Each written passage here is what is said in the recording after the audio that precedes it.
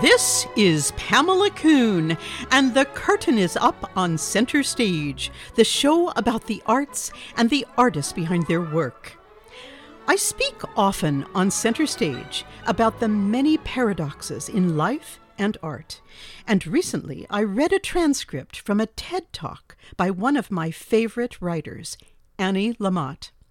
With a raw honesty, she spoke about paradox as being the number one truth she has learned from her life and her writing. To quote her, she says, "Life is precious, filled with heartbreaking sweetness and beauty, desperate poverty, floods and babies and acne and Mozart, all swirled together." Well, life is fragile. But there are stories of talented, sensitive people who have walked right into their paradoxical existence. And my guest today is one of those people, violinist turned author Erica Miner. This is a woman with whom I have looked forward to meeting, starting our journey peering into her life and the meaning of how one incident dramatically changed her future. Having spent a life of blood, sweat, and tears, as most musicians do in their disciplined study, Erica graduated magna cum laude from Boston University and went on to the New England Conservatory and the Tanglewood Music Center. She studied with Joseph Silverstein, the celebrated concertmaster of the Boston Symphony Orchestra. She spent 21 years as violinist in the Metropolitan Opera Orchestra, working closely with James Levine. In the music business, Erica Miner was living her dream. But a serious car accident changed her fate. Her injuries may have stopped her playing, but nothing curbs the creative powers of one so talented. Now, as an award-winning writer, poet, screenwriter, journalist, and lecturer, Erica Miner has pivoted within her kingdom. Her recent books, Aria for Murder and Prelude to Murder, have birthed an exciting murder mystery set in the world she knows best, an opera house. And she has built a compelling central character, Julia Kogan, who is, as it turns out, a violinist. Well, Erica Miner, welcome to Center Stage. It is such an honor to have you front and center with me finally.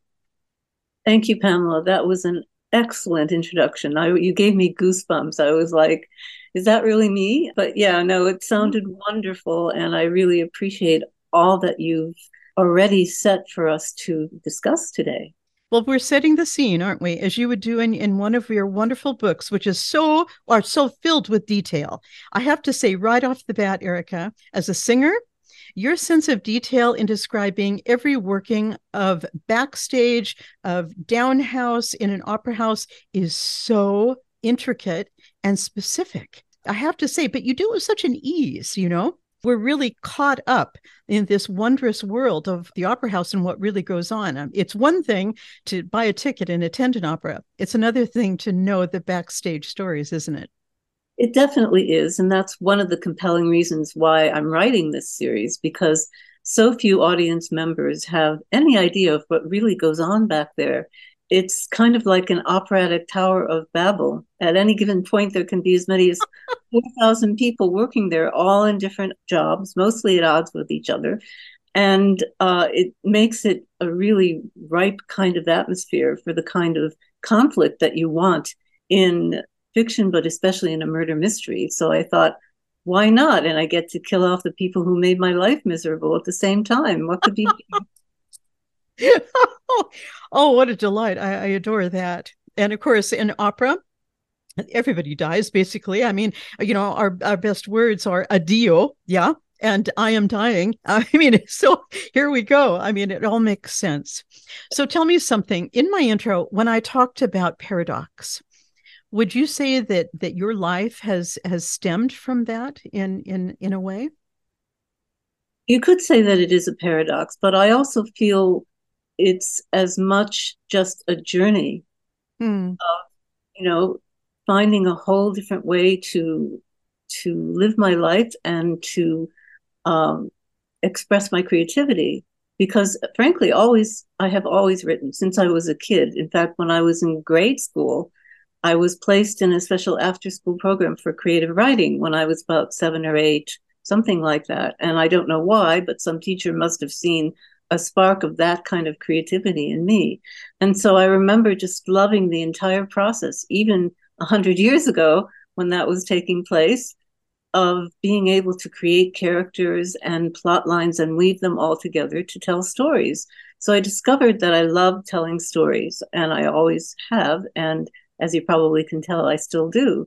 So after what happened at the Met, and we can talk about that as far as the accident and how that literally set me in a different direction, I knew that it was my writing that I would go back to as my creative outlet.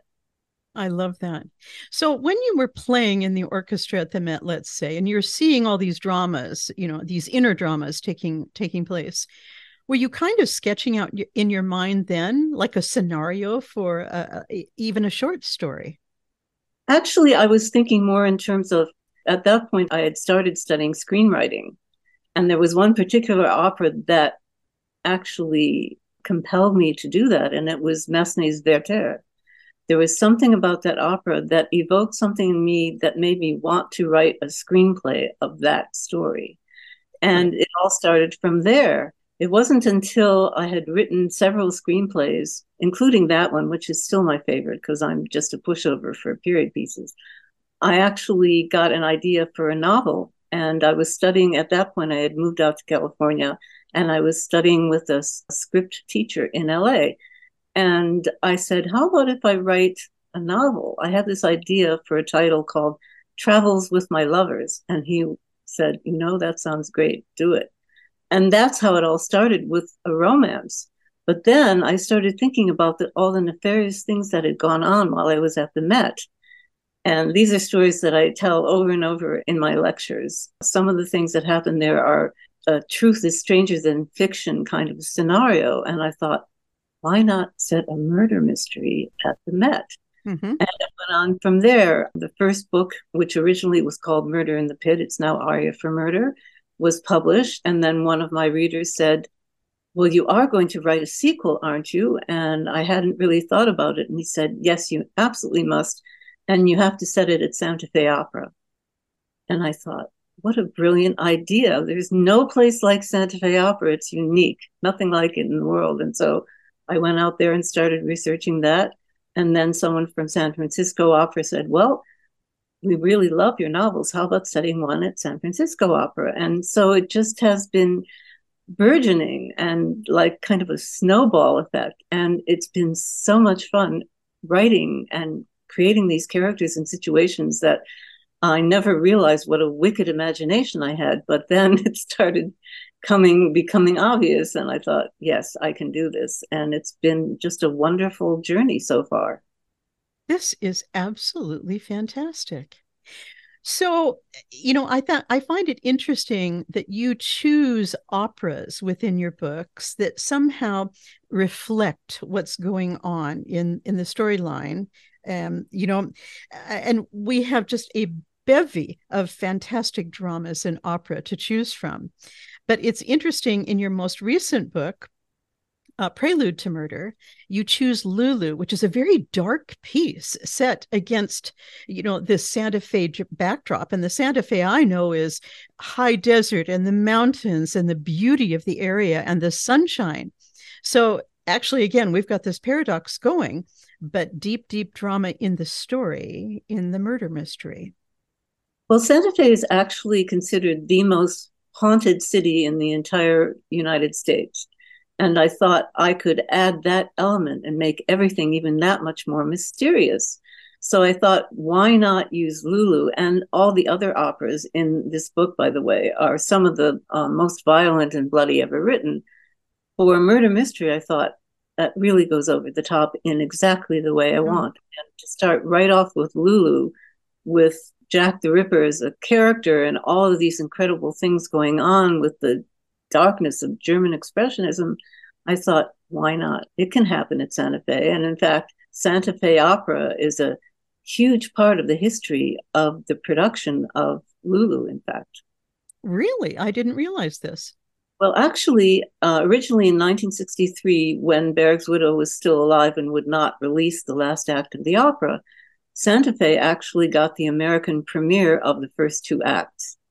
Then in 1979, after she had passed away, everybody was vying for the privilege of producing and presenting the first complete version of the opera. And everybody assumed that here in the United States it would go to the Met. But John Crosby was so brilliant and so committed to the fact that he felt Santa Fe was the perfect atmosphere for that premiere. And he snagged the right and he did it. And it was an incredible moment in the history of Santa Fe opera. And I thought, why not start right off with Lulu? And Wow. that's how. Starting off with a bang. I love it, literally. So, in your work as a violinist, I presume that you did play at the Santa Fe Festival.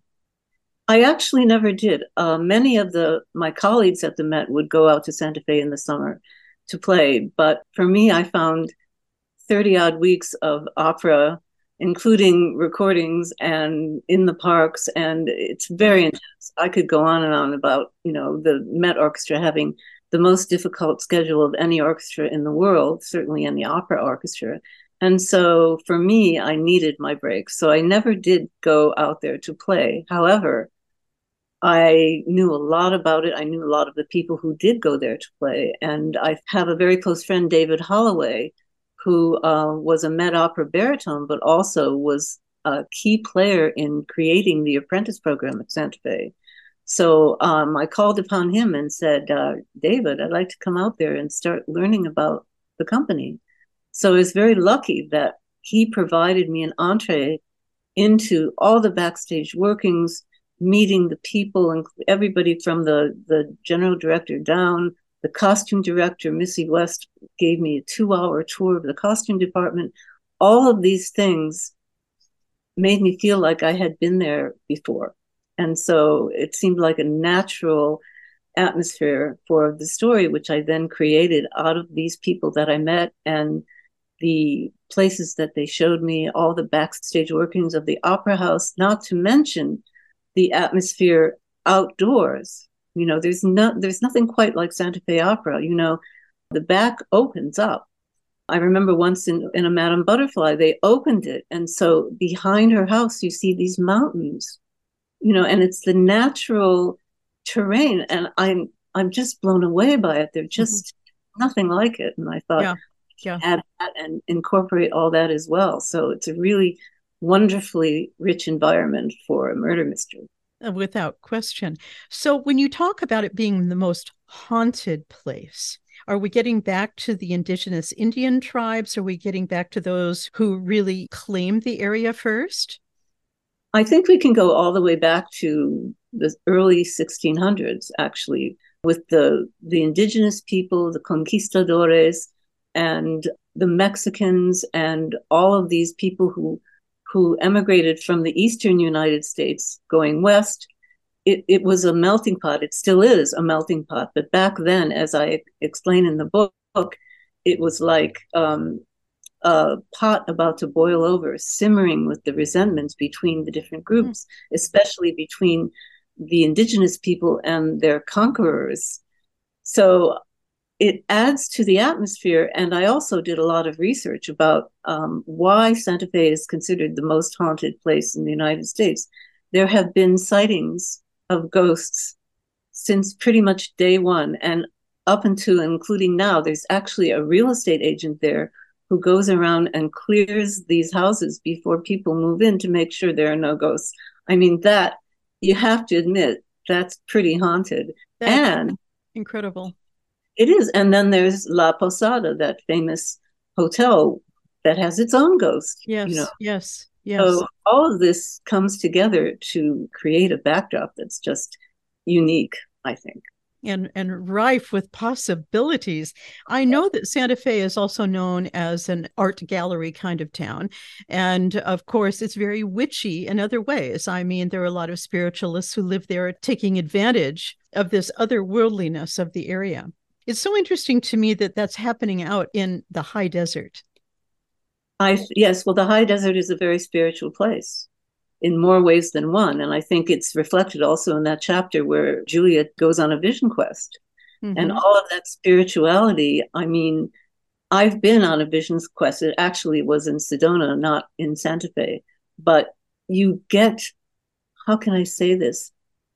You start getting people speaking to you from elsewhere, from another dimension. Really?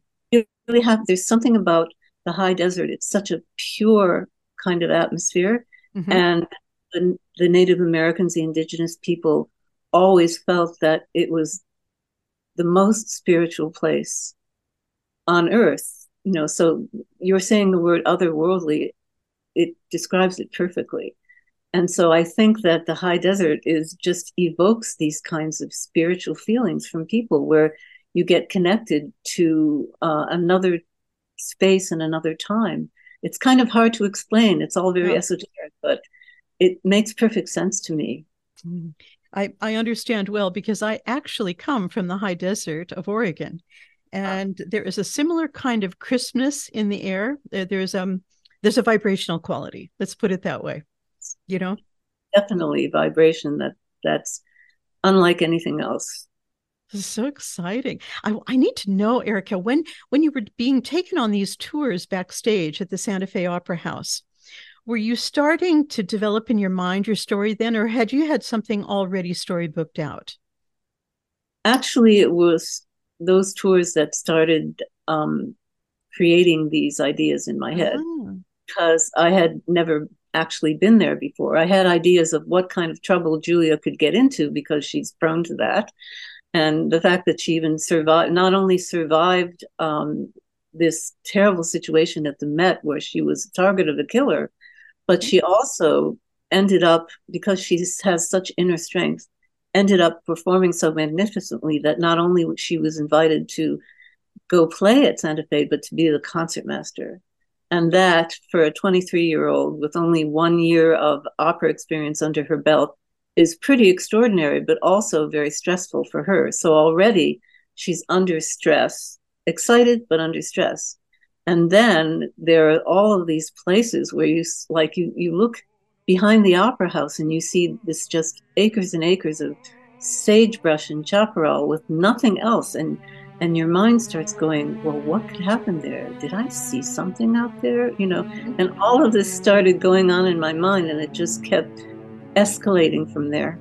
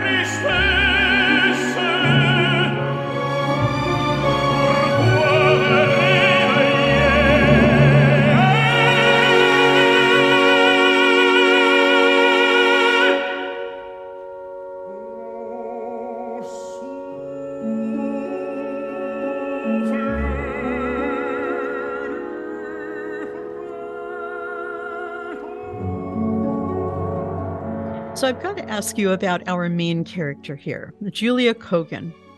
So obviously, we could all look at her and think, okay, how much of Erica Miner is in Julia? Is it possible? Oh, definitely. And as one of my previous publicists said when I was talking about my first book, Travels with My Lovers, I said, well, people keep asking me how much is fiction and how much is not. And she said, all you have to say is only the author knows for sure. But in the case of Julia, I'm quite proud to say that she is very much based on what I was going through when I was first starting out at the Met. She's young, she's in her 20s, she's very musically talented, but she has no idea of the political machinations that go on at that place. And so it's a real eye opener for her. In the meantime, however, the beauty of fiction is that you can create a character who may be somewhat based on yourself, but has characteristics that you wish you had, like Right. grit and her courage. I could never be that brave. I have to say, the way she faces adversity, it's I could only wish to be that way, but I get to create that in fiction. So that makes it really such fun. And I also draw upon what I think would be my own reactions to certain situations. And again, it just escalates from there because Richard Stilwell, the wonderful baritone, was the one who told me, "My dear, you have such a wicked imagination." And I said, "Really? I never thought of it that way, but I guess he must be right because I keep creating these situations." I think there's a lot of truth in these situations you're creating, even though I don't know about a conductor being killed as you open, Aria for Murder on the podium. And when I was reading that, I was taken back to Alfred Hitchcock, The Man Who Knew Too Much, with the wonderful performance at the Royal Albert Hall when a dignitary is going to be assassinated with the crash of the cymbals. And you've orchestrated it so cleverly with a shot on stage. I mean, I love the way your mind works, Erica. And I love the way you've gone into super sleuth mode. And it's beyond Agatha Christie, really. It's much more interesting, you know? Wow, I'm so flattered. I mean, she's my idol. She's my literary hero when it comes to these kinds of stories. But and Hitchcock as well. I have to say that there was, even though I wrote my own story before I went back and watched The Man Who Knew Too Much again, I still think that there's a lot of inspiration in there. And what was going on in my mind was, okay, the first murder, who's it going to be? Who's going to do it? In fact, in mystery, you really have to know the villain, the perpetrator, before almost anything else. Okay. I was thinking, what opera is there where something like that can happen and it be realistic and no one can really know about it because what's going on stage in that particular scene of Don Carlo is a complete distraction from what's going on with the murderer elsewhere. So in fact, I have so much fun choosing which operas to do and also which opera quotes to put at the beginning of each chapter. So, yeah, it's just a delicious kind of thing for me. I have to say, as a singer, I loved all of your operatic quotes. I was literally thumbing through the pages to see what was coming next. It's so cheeky of you. I just love it. It shows us what knowledge you had of your art. And there's a part of me that just has to ask you something. And I don't know if this is a sensitive question, but your conductor, Abel, who is your trusted mentor and ally, was there any of James Levine in that character? Is this something that you built around James Levine as an ideal? Yes, to say it simply, yes, definitely a lot of James Levine in this character. I had a very special relationship with him. He was very key in my getting this position at the Met when he heard my audition. And he really advocated for me. And that meant such a great deal because, of course, as you know, it's fiercely competitive to Yes. get those positions, especially in the first violin section. So I always had a great deal of respect for him, of admiration for his brilliance. I mean, not only was he a brilliant conductor, he was a brilliant pianist. He approached all of the operas with such an incredible depth of knowledge about them. But not only that, you could tell that he had a deep love for the music. Yes, you did. Communicated that to us. And of course, we spent more time with him than any other conductor. So we all got to know each other extremely well. And just the fact that he was able to communicate that deep love, that emotion about the music, sometimes he would just stop and say, "This passage just makes me feel such and such a way." I remember he talked about the translation of Magic Flute in one of the arias, or just maybe even before an aria in one of the dialogues, where Zarasto says in German, "Steh auf," but in English it's "arise." And Oh, Levine said, "I have to say that when it comes to expressing that particular kind of emotion. Arise is just the perfect English word for it. And I've never forgotten that. And he was always imparting these wonderful things to us about the music, clearly, which he had studied and studied and studied and knew inside out. And we were so lucky to be able to be a part of that knowledge of his. And plus, he worked us terribly hard, but that's how he got those great performances. Yeah. So all in all, yes, I felt like I wanted, not that I wanted to murder him, but that I wanted to pay homage to him, to make him a very important character and a very important personage to Julia and to her life and her career. And so it's kind of a love letter in a way. And that's what I was seeking to create with that. You know, I don't think the world is ever going to see as versatile a conductor in opera as James Levine was. And I personally will never forget his Die Meistersinger. I had heard several times that this was one of his favorite pieces. And I know that in Parsifal, it just spoke to me on another level, as if he was so inside of Wagner's writing that there was something so internally divine. Oh, so, yes. When it came to Wagner, it was his whole existence. I mean, his love for Wagner, and especially Parsifal. There was a depth to his Parsifal that it affects me every time I hear music from it. I think of him. Erika Miner has lived several lives. When we return next week with part 2, she speaks about the car accident that ended her career as a violinist and her calling to the next step in her life. It's like the chapters in her books, always giving way to new development. Please find more information about Erika Miner at ericaminer.com. And I hope you will visit centerstagewithpamelakuhn.com for more of my shows and the complete unedited Zoom conversation of this interview.